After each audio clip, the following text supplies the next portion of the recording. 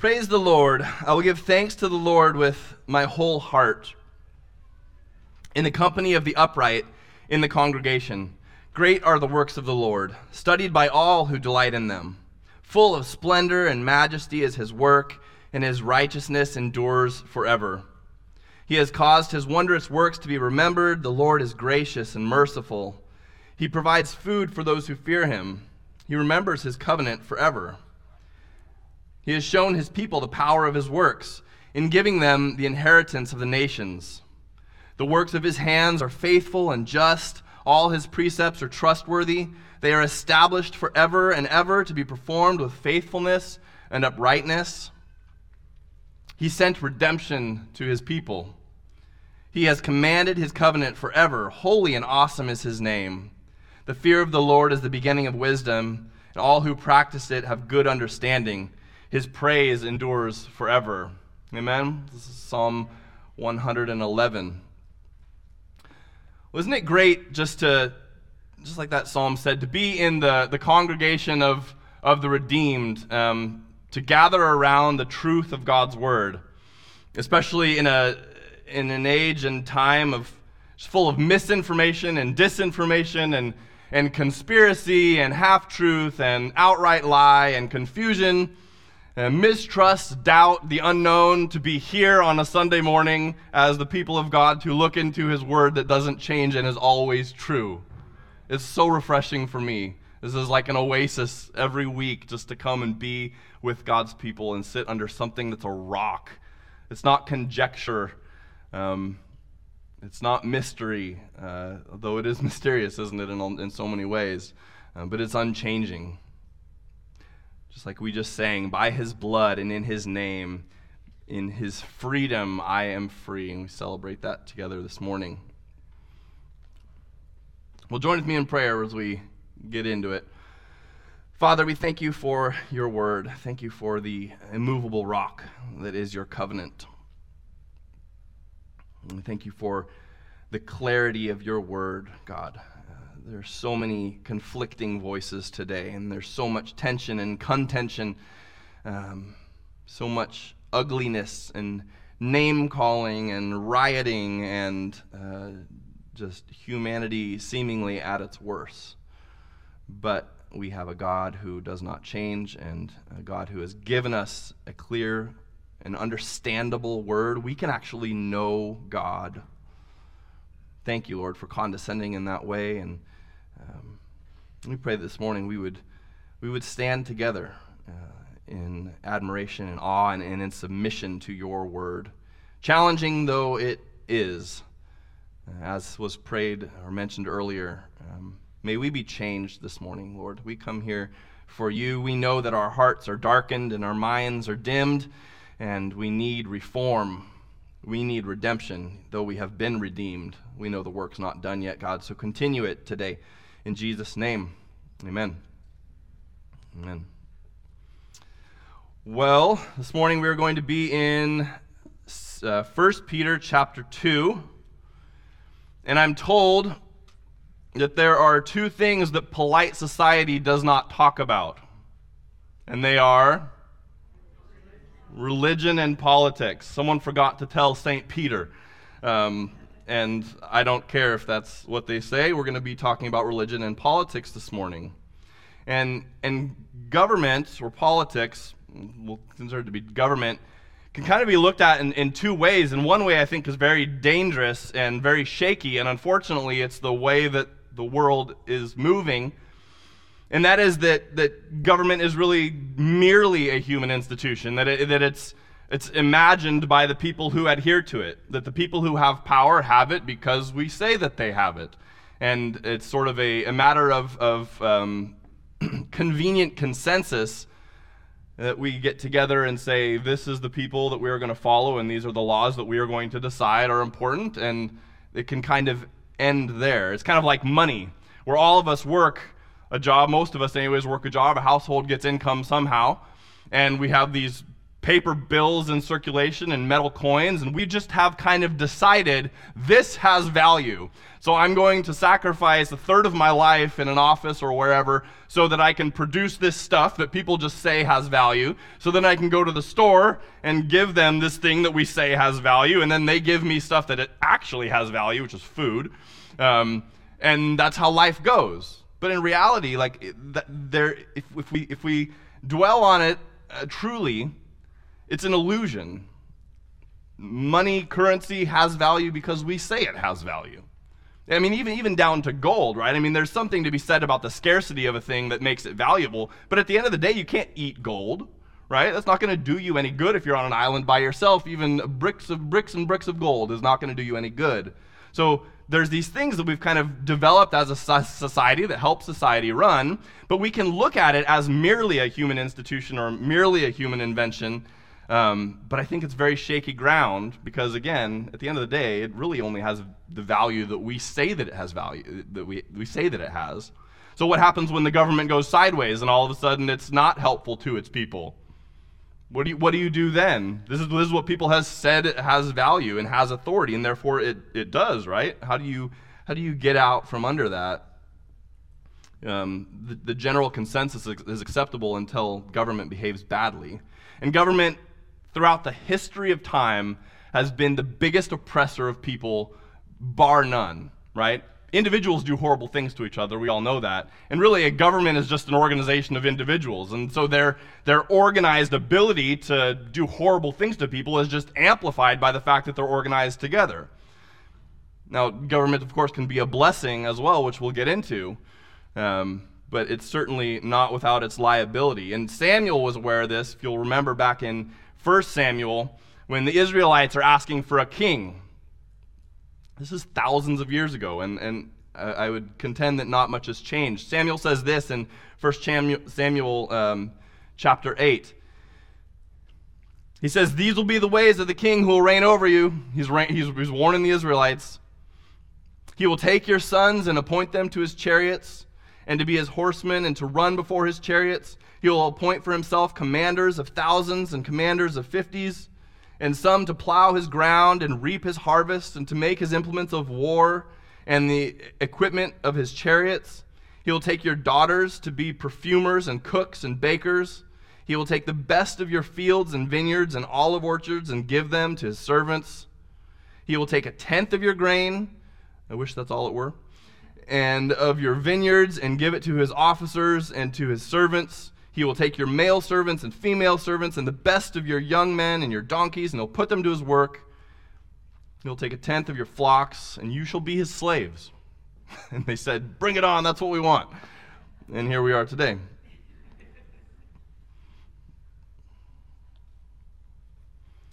So it's either a mere human institution, or it's a divine ordination on the other side. Like we said, government can do horrible things, but government can be a great blessing as well.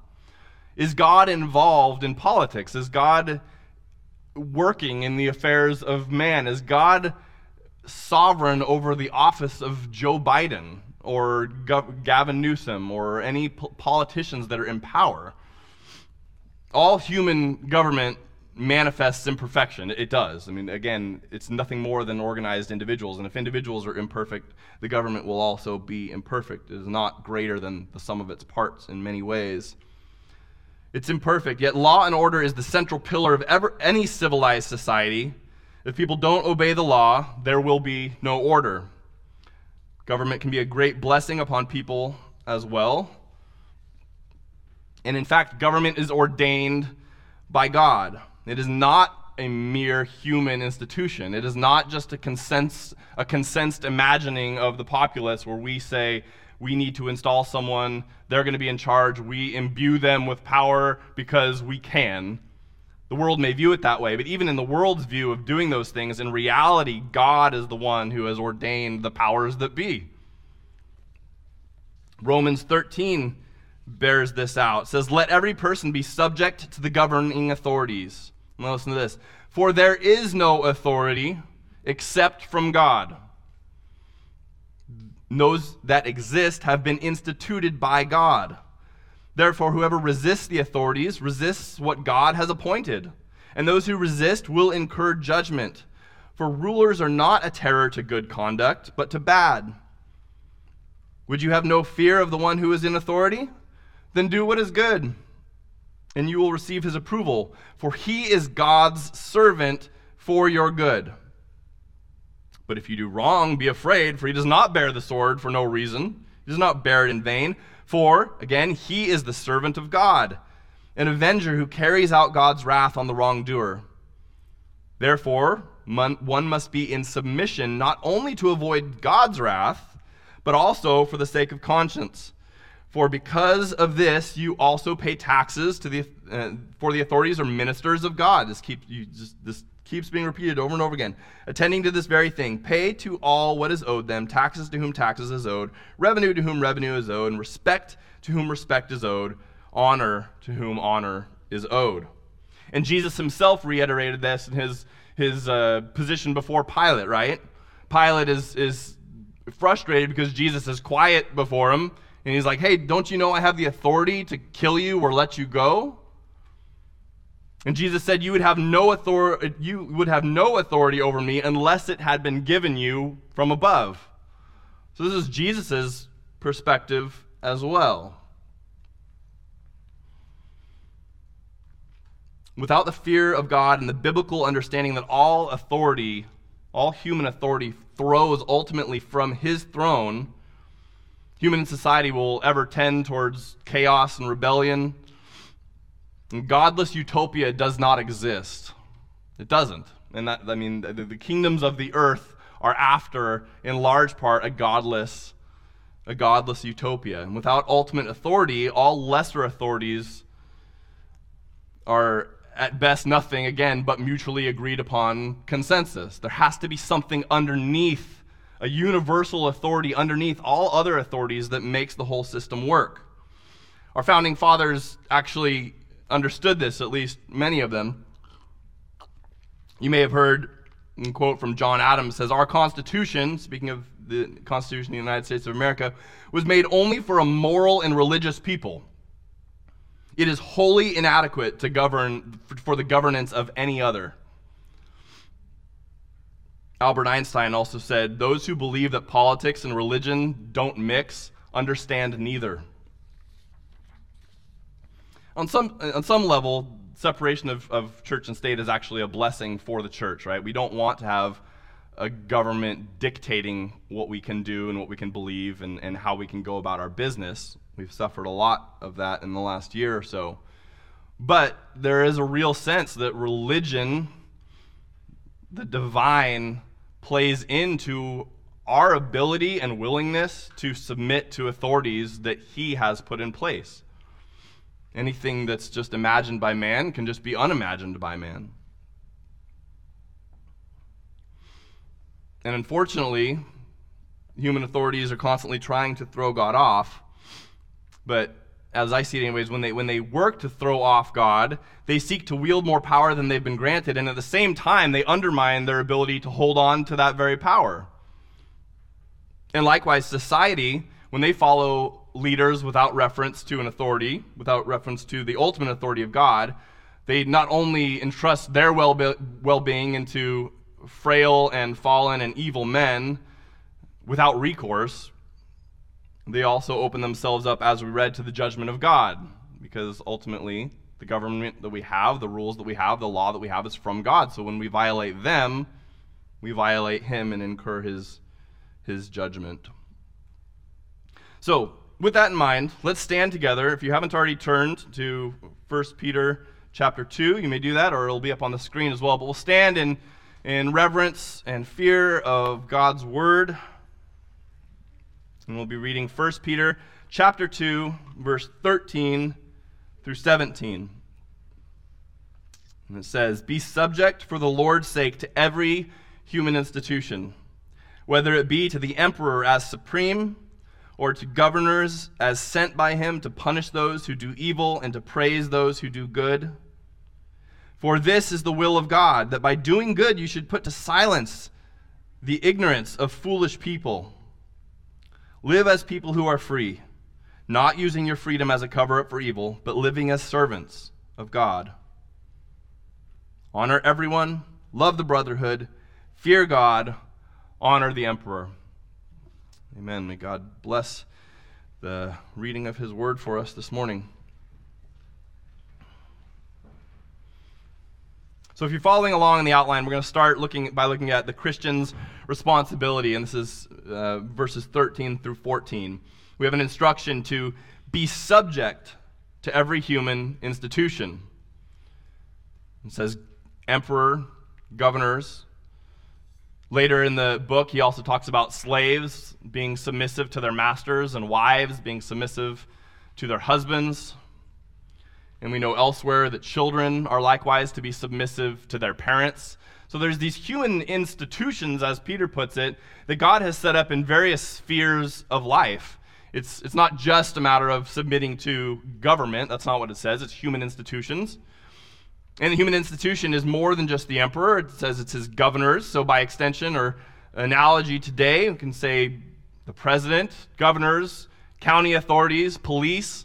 These systems, these human institutions that have been instituted by God and not just by the imaginings of men, are to be respected, and we are to be subject for the Lord's sake to them. Well, I think I don't want to make myself very different because I'm probably not, but growing up I was into punk rock music. I still really like punk rock music. And punk rock music is all about sticking it to the man and fighting the power. So I read this and I just bristle. I'm like, ooh, I'm not going to be subject to every human institution? Really, every human institution? What are you saying, Peter? But we remember this letter, there's some debate as to whether or not Peter actually wrote this book and when it was written and things. But if we take sort of the orthodox view, which I would, that this is written by Peter. It was written, what's one of the earliest books written. It was written during the reign of Emperor Nero.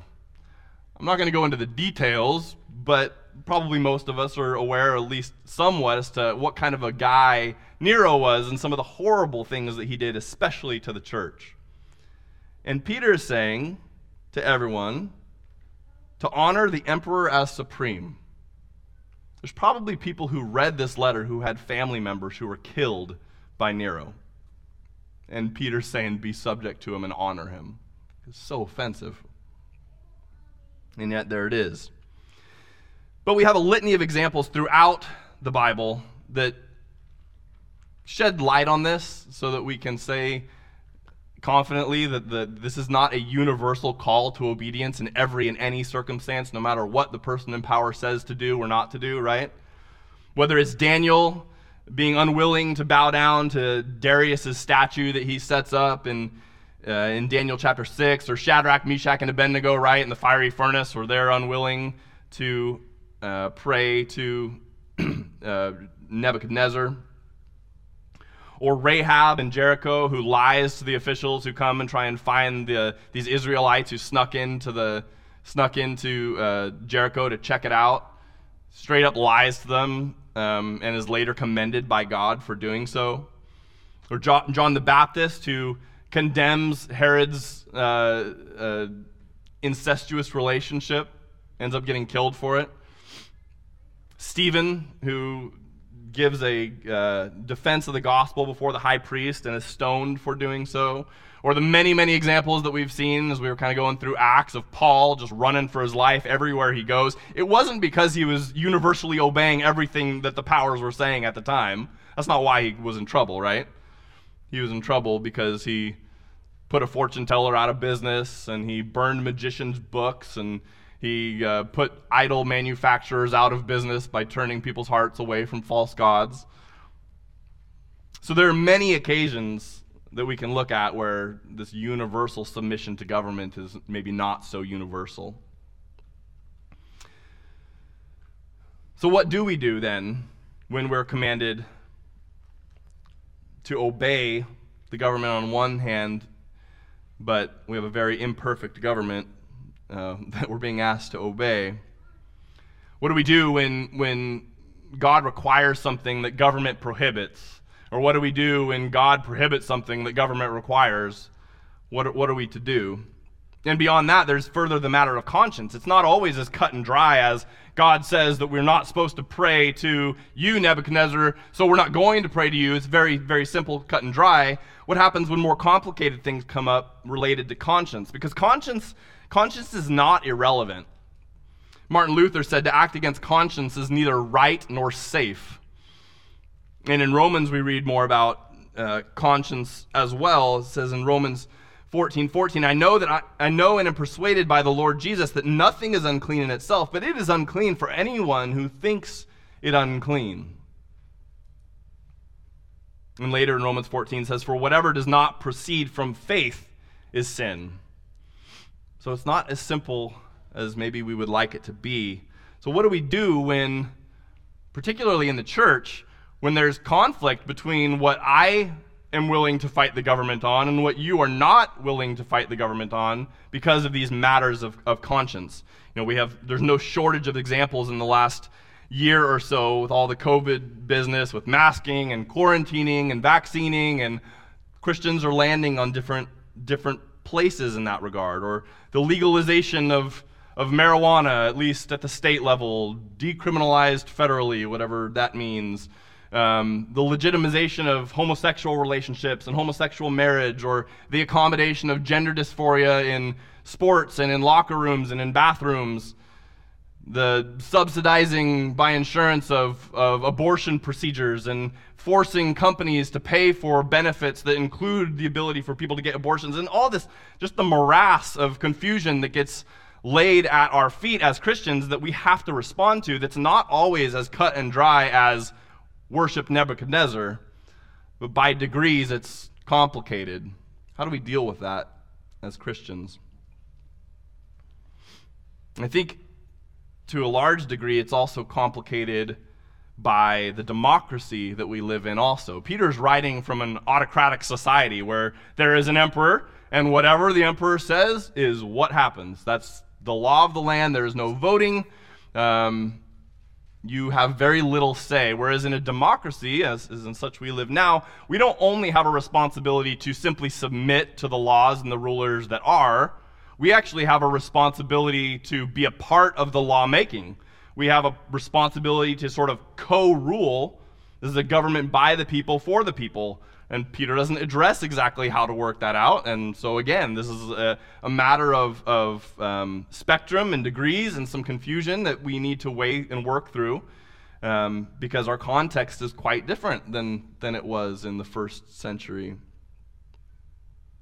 Christians will not always agree in identifying conflicts between the law of God and the law of the land.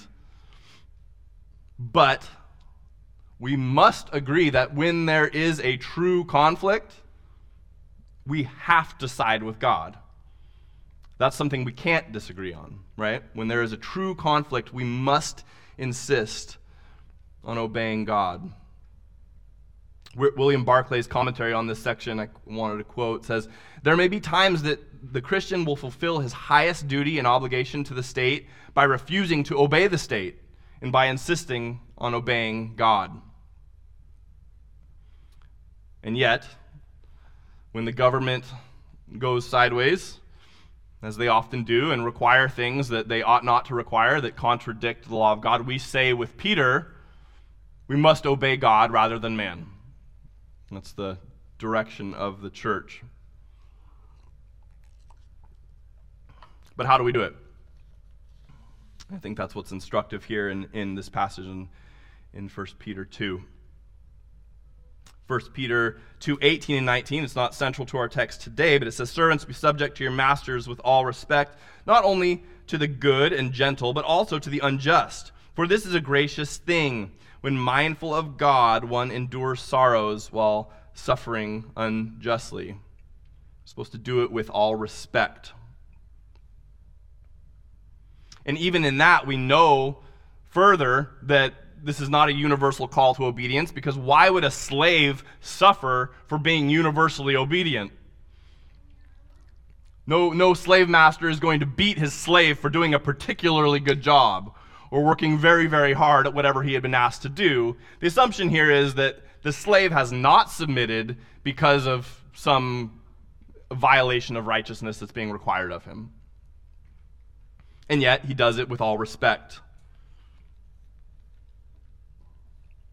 1 Peter 3, 14 and 15 says, "But even if you should suffer for righteousness' sake, you will be blessed. Have no fear of them, nor be troubled. But in your hearts honor Christ the Lord as holy, always being prepared to make a defense to anyone who asks for the reason for the hope that is in you. Yet," and if you're filling in the outline, "do it with gentleness and respect, having a good conscience, so that when you are slandered, those who revile your good behavior in Christ may be put to shame." So we're to do it with all gentleness and respect. We're to do it while doing good.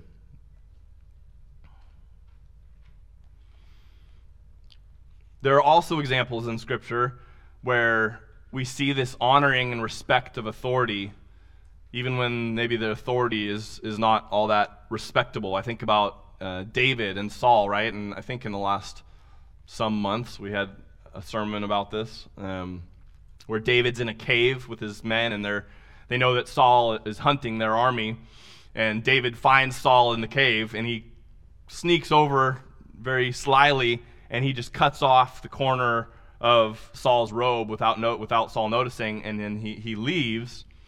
Could have enacted vengeance on Saul and killed him in that moment, but doesn't.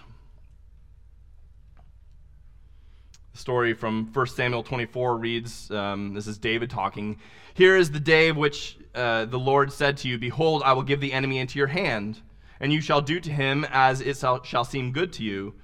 Then David arose and stealthily cut off a corner of Saul's robe, and afterward David's heart struck him because he had cut off the corner of Saul's robe. This is the man who's trying to kill him. He said to his men, "The Lord forbid that I should do this thing to my Lord, the Lord's anointed, to put out my hand against him, seeing that he is the Lord's anointed." So David has this very respectful, honoring position towards Saul, who's the king. He's God's anointed, even though Saul is out to kill David. There's a story that I learned in studying for this that was interesting. I don't know if any of you have ever heard of a guy named Genesis. He was in Rome. It was about, I think, 300 AD or so. And Genesis was a playwright and an actor. And today he's venerated by the Catholics as the patron saint of the arts. And Genesis was not a Christian, and he was going to be entertaining Emperor Diocletian. And he knew that Diocletian hated Christians. Diocletian killed Christians on the regular. And so Genesius thinks, I'm going to write a play to lampoon Christians for Diocletian when he gets here. So Genesius does some research, and he decides to pretend to be a Christian. And he makes his way into the fellowship of the church as a Christian, although he was not. He pretended to be, sort of to learn how Christians did things so that he could write this very hilarious play. And the Christians, skeptical, because they kind of had to be careful around those times, end up believing him and start giving him education leading towards baptism. There was a process for discipling converts before they had been baptized and getting them ready for baptism. So Genesius, he's going through with this and kind of chuckling under his breath as he learns about all these funny Christian superstitions and things. So then he writes this play. And in the play, he himself is an actor, and he's playing a sick person who's begging to be baptized because they're about to die, and he's desperate to be baptized. And Diocletian is there in the auditorium, and Genesius is laying down pretending to be a sick man wanting to be baptized, and they take water, and it's all done in a very mocking tone, and pour water over Genesius's head. And he is converted on the spot. And he says, and I don't know exactly what where this quote comes from, but what I have anyways is Genesius stands up and he points to the emperor Diocletian, and he says, "I came here today to please an earthly emperor, but what I have done is to please a heavenly king. I came here to give you laughter, but what I've done is give joy to God and his angels. From this moment on, I will never mock these great mysteries again. I now know that the Lord Jesus Christ is the true God, the light, the truth, and the mercy of all who receive his gift of baptism." And he says, "O great emperor, believe in these mysteries. I will teach you, and you will know the Lord Jesus is the true God." But he says, "O great emperor." This is how he addresses the emperor, still with honor, even in the midst of this interchange. Now, it did not go well for Genesius. He was tortured and killed. But he was free.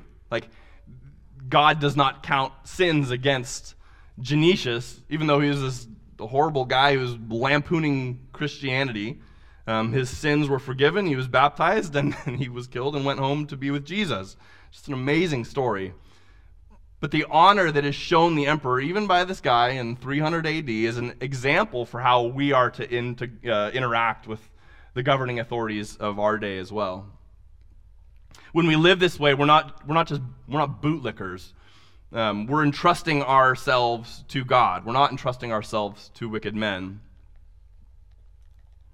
Peter says this as well in the same book here in chapter 5. It says, "After you have suffered a little while, the God of all grace, who has called you to his eternal glory in Christ, will himself restore, confirm, strengthen, and establish you." It's Christ himself who will do that. Next section is the Christian's reason, and this gets, or rationale, this gets to sort of what we opened with, which is that government is not just an illusion, but there's a reason why it exists, and it's undergirded by divine authority. Government is God's. Government is God's. It belongs to him. It is by him. And as citizens of heaven, it could be very easy for us to ignore that and think, I have an eternal heaven, an eternal resting place, an eternal kingdom that I'm moving towards. It's an eternal kingdom. I'm here for 70, maybe 80 years, 90 years. Why bother listening to these rules? This is a drop in the bucket in terms of what I have to enjoy throughout all of eternity. So it'd be easy for us to ignore the authorities and to listen simply to God's authority and thumb our nose at any other authority, but that's not our instruction. Government is God's. Remember in Romans 13, we read this earlier, right? That there's no authority except from God, and those that exist have been instituted by God. And throughout this section, 13 through 14, there's reason after reason after reason for why we are to submit to the authorities. It's undergirded by theology. Theology is so practical. I was listening to a critique of a book recently. It was a book on critical race theory, and it was this critique was done very, very respectfully and thoughtfully by Kevin DeYoung. And then this week I'd heard a response from the authors of this book, and their critique of Kevin DeYoung's critique was that it is too theological. Theology, whether you recognize it or not, is a part of what you think and how you act and what you do as a Christian. We have God reasons for the things that we do. And this section of Scripture is saturated with theology. In verse 13 it says, "For the Lord's sake." In verse 14 it says, "Sent by him." These authorities are sent by God. Verse 15, "This is the will of God." Verse 16, "Live as servants of God." Verse 17, "Fear God." So in the midst of these practical instructions about how we're to interact with government, constantly being undergirded by God. This is why we do things. Government is not merely a human illusion. It is a divine ordination. And I've always been amazed, for many reasons, but why so many governments on earth despise Christianity and outlaw Christianity. It's like Christianity is a boon for good government. Like our book literally says to obey the government. Like people throughout, even now atheists and other people who don't know God will say that the Bible was created simply for the controlling of people.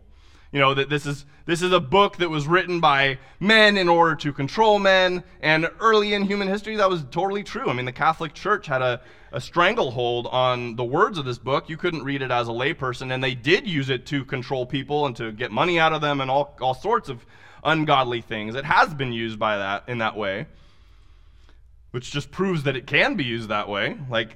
So it's always been a mystery to me why governments crack down on Christians. Like, have you read the book? It's telling us to listen to you and obey you. It's a boon for good government. But anyway, I digress. Obedient living adorns the gospel. We read this in verse 15, that by doing good you should put to silence the ignorance of foolish people.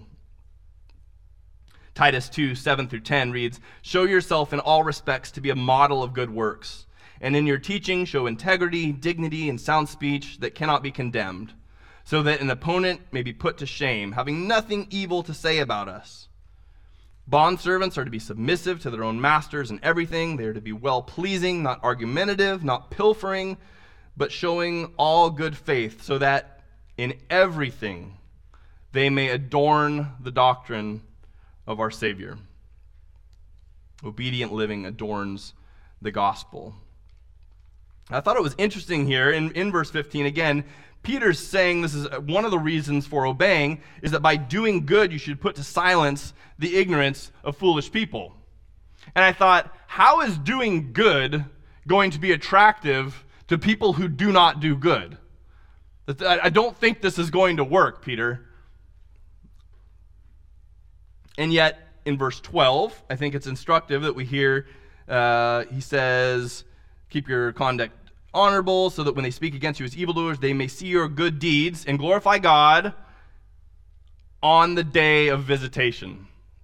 It's like on the coming near of the Lord. So even though your behavior, your good behavior, is probably not admired by people who riot and burn down cities, and yet on the day of visitation, there's a clarity that comes, and people can see what's been done in righteousness when they repent and see things clearly.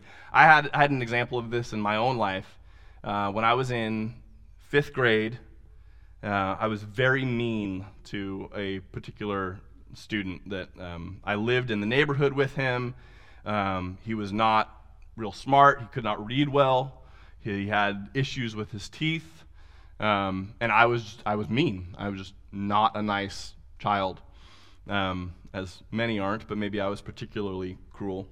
And I would just rail on this kid in class, and for the whole class to hear, I'd say rude comments when he couldn't read a word.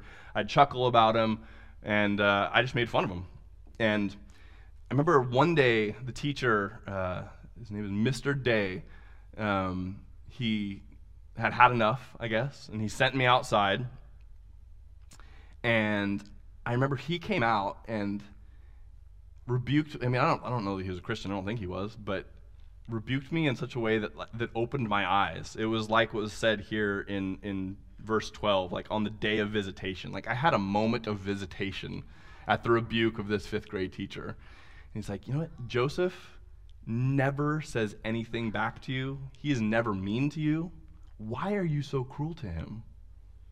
And it just cut me.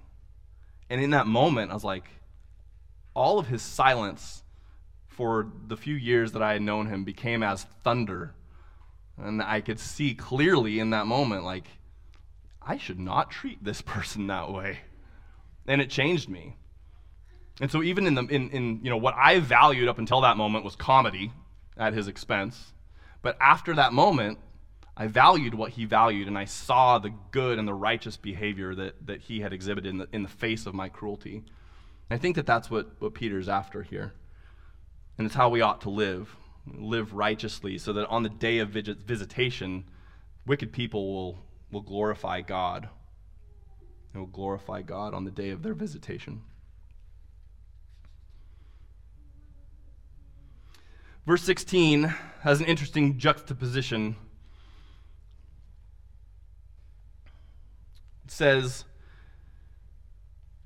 that we are supposed to live as people who are free, not using your freedom as a cover-up for evil, but living as servants of God. And the word servant, bondservant, oftentimes in our translations of the Bible is not as faithful to the true word in Greek, which is doulos, which is slave. So in reality, probably what this should read, or how this should be translated, is live as people who are free, not using your freedom as a cover-up for evil, but living as slaves. Live as people who are free. Live as slaves. Freedom, I think in general, this is something I like to talk about. I think it's a very interesting concept. And Caleb mentioned earlier in opening us up in worship.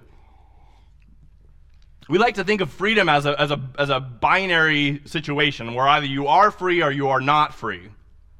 And in one sense, no one is free because none of us are God. In reality, I would contend that God is the only free person in all of the universe.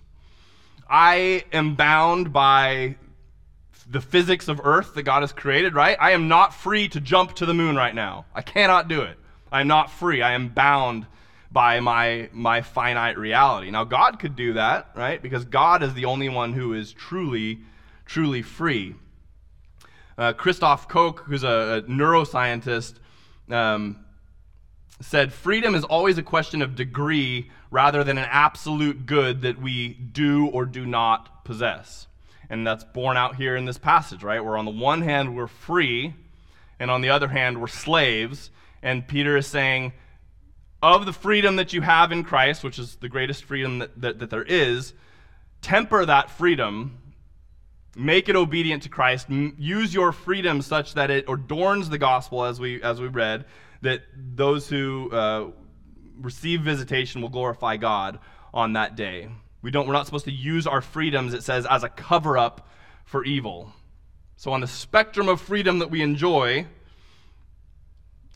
it seems that giving up freedom is maybe the freest thing that we could do. And doesn't Christ exemplify that for us, right? Was any man ever freer than Christ? I don't think so. And yet he gave up his freedom that he could give freedom to others. It's an interesting paradox. I would say that only God is truly free, and that man is never freer than when he is with God. The Psalms say that blessed is the man whose sins are not counted against him. He who the Lord sets free is free indeed, free from sin. If God has forgiven a man, no enemy can enslave him. And on the flip side of that, if any man is an enemy of God, he can never truly be free. And that's why the rich in this present age are under great danger. And that there are many, I sure hope many, there are certainly those in North Korea who know Christ who are freer than the richest man in America. Because God has set them free. God calls us to relinquish our freedoms that actually enslave us. We're not supposed to use our freedoms as a cover-up for evil. So, the government is God's. Obedient living adorns the gospel. And man is never freer than when he is with God, when he's been forgiven by God. So, in all of this, what is the call? There's a lot of exceptions, I think, that we've talked about, and there's always a danger in explaining the meaning away from a text. We certainly don't want to make Peter say the opposite of what he is saying. We don't want to explain so much of the meaning away that really at the end of the day, Peter is not saying anything at all, and this passage doesn't even need to be here. So what is he saying? In verse 17, I think, is helpful for this, to sort of distill down the exceptions. How ought we to live? It says in verse 17, honor everyone. It's the opening clause here. Honor everyone. At the time that this was written, between a quarter and 40% of people were slaves. And Peter's saying, honor them. Honor everyone. And I wonder if that's how we approach people today, or we still regard them according to the flesh. How do you treat people at your workplace? How do you treat the teller at the bank? How do you treat the person checking out your groceries at the grocery store? I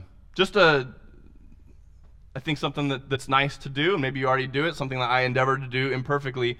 When people are wearing a name tag, call them by their name. Show them honor in that way. These are not nameless servants for you to simply suck dry, right?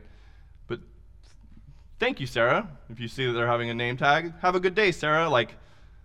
Give them some humanity. I think it's easy in our busy lives to look at everyone as transparent around us, but we're supposed to honor everyone. Show honor to people. Maybe even go to this. I know a man who I have a lot of respect for, Carl Fletcher, a pastor from a previous life. He will intentionally shop at the same places just so he can rub shoulders with people on a regular basis. I think that's so beautiful and intentional, an intentional way of getting to know people and to show honor to people. It goes on to say, love the brotherhood. And I would say that this loving the brotherhood is a step up from the honor that we show to everyone. That this loving the brotherhood includes honoring. So you're going to honor, if we're supposed to honor everyone, the brotherhood would be included in that. So we honor the brotherhood, but we also love the brotherhood. And we know that the love that we have together as a church also adorns the gospel, right? That people know that we are Christians by our love, and it doesn't stop there. That's what people like to stop it there. It says that they will know that we are Christians by our love for one another. We are to love the brotherhood. And the third one is to fear God. Now, this fear of God is not terror. It's not the kind of fear that you get when you watch a scary movie.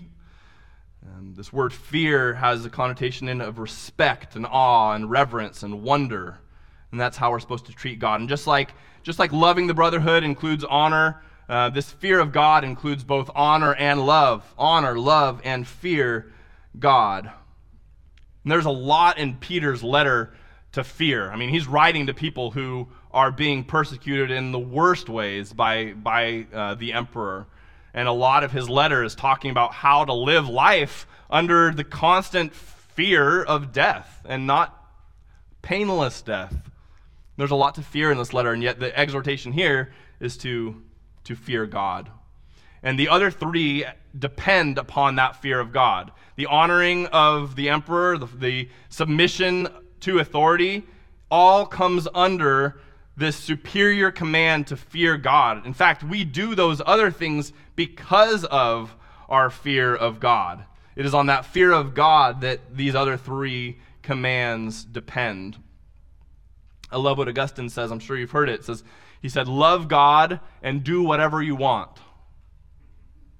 And I love the simplicity of that instruction because, of course, if you love God, you're not going to do things that God would not love, right? Your affection for God is what drives everything you do. And likewise here, your affection or fear for God drives how you interact with the government that God has put in place. So fear God. Fourthly, and comes in last here, it says honor the emperor. This is the same word that he uses earlier for honor everyone. So if we're supposed to honor everyone, why are we now saying to honor a specific person? It's like, honor the Rudells and honor Kayla. He's reiterating, right, something that is not going to come naturally and probably wouldn't just be assumed, especially, again, people in the first century under Emperor Nero. He ends with honor the emperor. In the midst of this honoring, we do, however, need to be able to wisely distinguish between the office and the officer. That we're supposed to honor the office of emperor, the office of president, the office of governor, the office of police chief, whatever it may be. It's not the same as honoring Nero, per se. honor does not equal approval. You can honor someone without giving approval to what they do. Respect does not equal approbation. Submission does not equal, as we've said, universal, unquestioning obedience. That's not what submission means. And esteem does not equal admiration. So we can honor the authorities that are divinely over us without approving of the murder of unborn children. We can do that. And the challenge goes further than simply not dishonoring, which is where my mind wants to go. Is like, yeah, that video of Joe Biden tripping over the teleprompter, I shouldn't be laughing at that. That's dishonoring. The command is actually to honor, to show honor. There's an active command here to show honor to the people who are in authority. We all have to work out what that looks like for us. So, in closing, are you tired of holding your tongue, and are you grieved by the decisions of your government?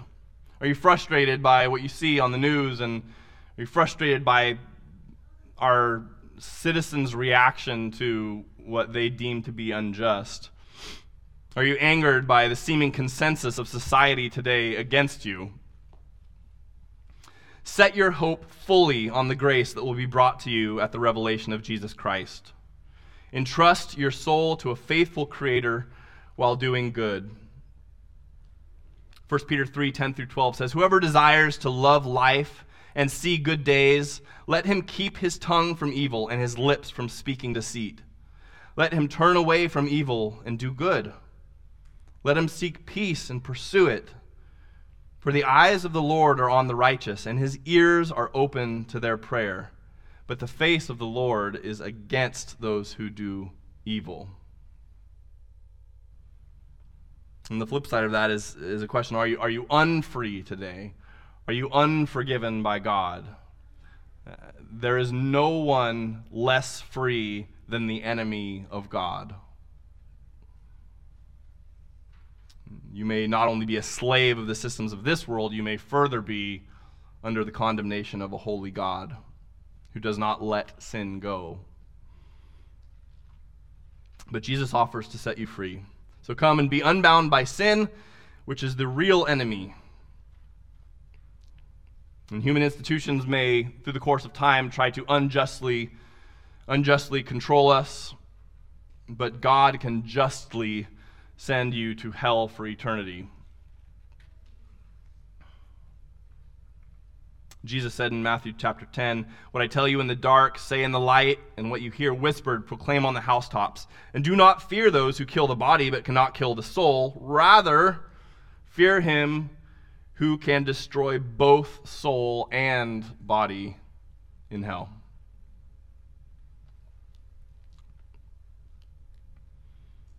We'll end with one of, I think, the most succinct and maybe one of my most favorite verses from the Bible. It comes from the book of Ecclesiastes. Ecclesiastes 12:13-14 says, the end of the matter, this is the end of the matter, all has been heard. Fear God and keep his commandments, for this is the whole duty of man. God will bring every deed into judgment with every secret thing, whether good or evil.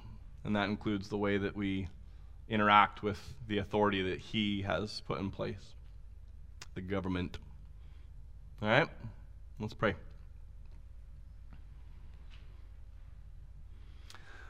Lord of lords and King of kings, we're glad that that is true.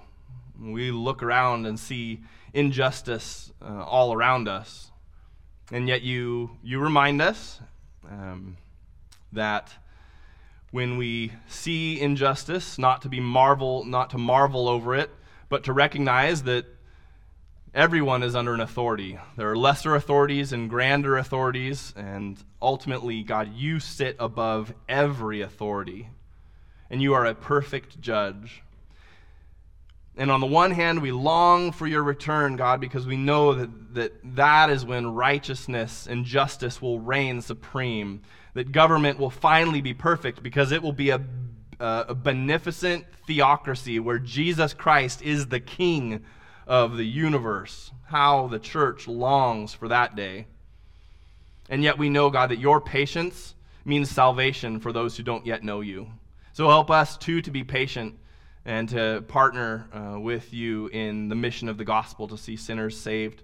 And help us, God, in the midst of difficult days under puzzling governments and foolish decisions, to honor the emperor and to be subject to every human institution, that we might adorn the gospel, so that on the day of visitation, people would see the good works of your church and glorify God. All of our lives is about the glory of God, and this is how we do it according to your word. Thank you for your church, Lord. Thank you for the gospel. Thank you for setting us free.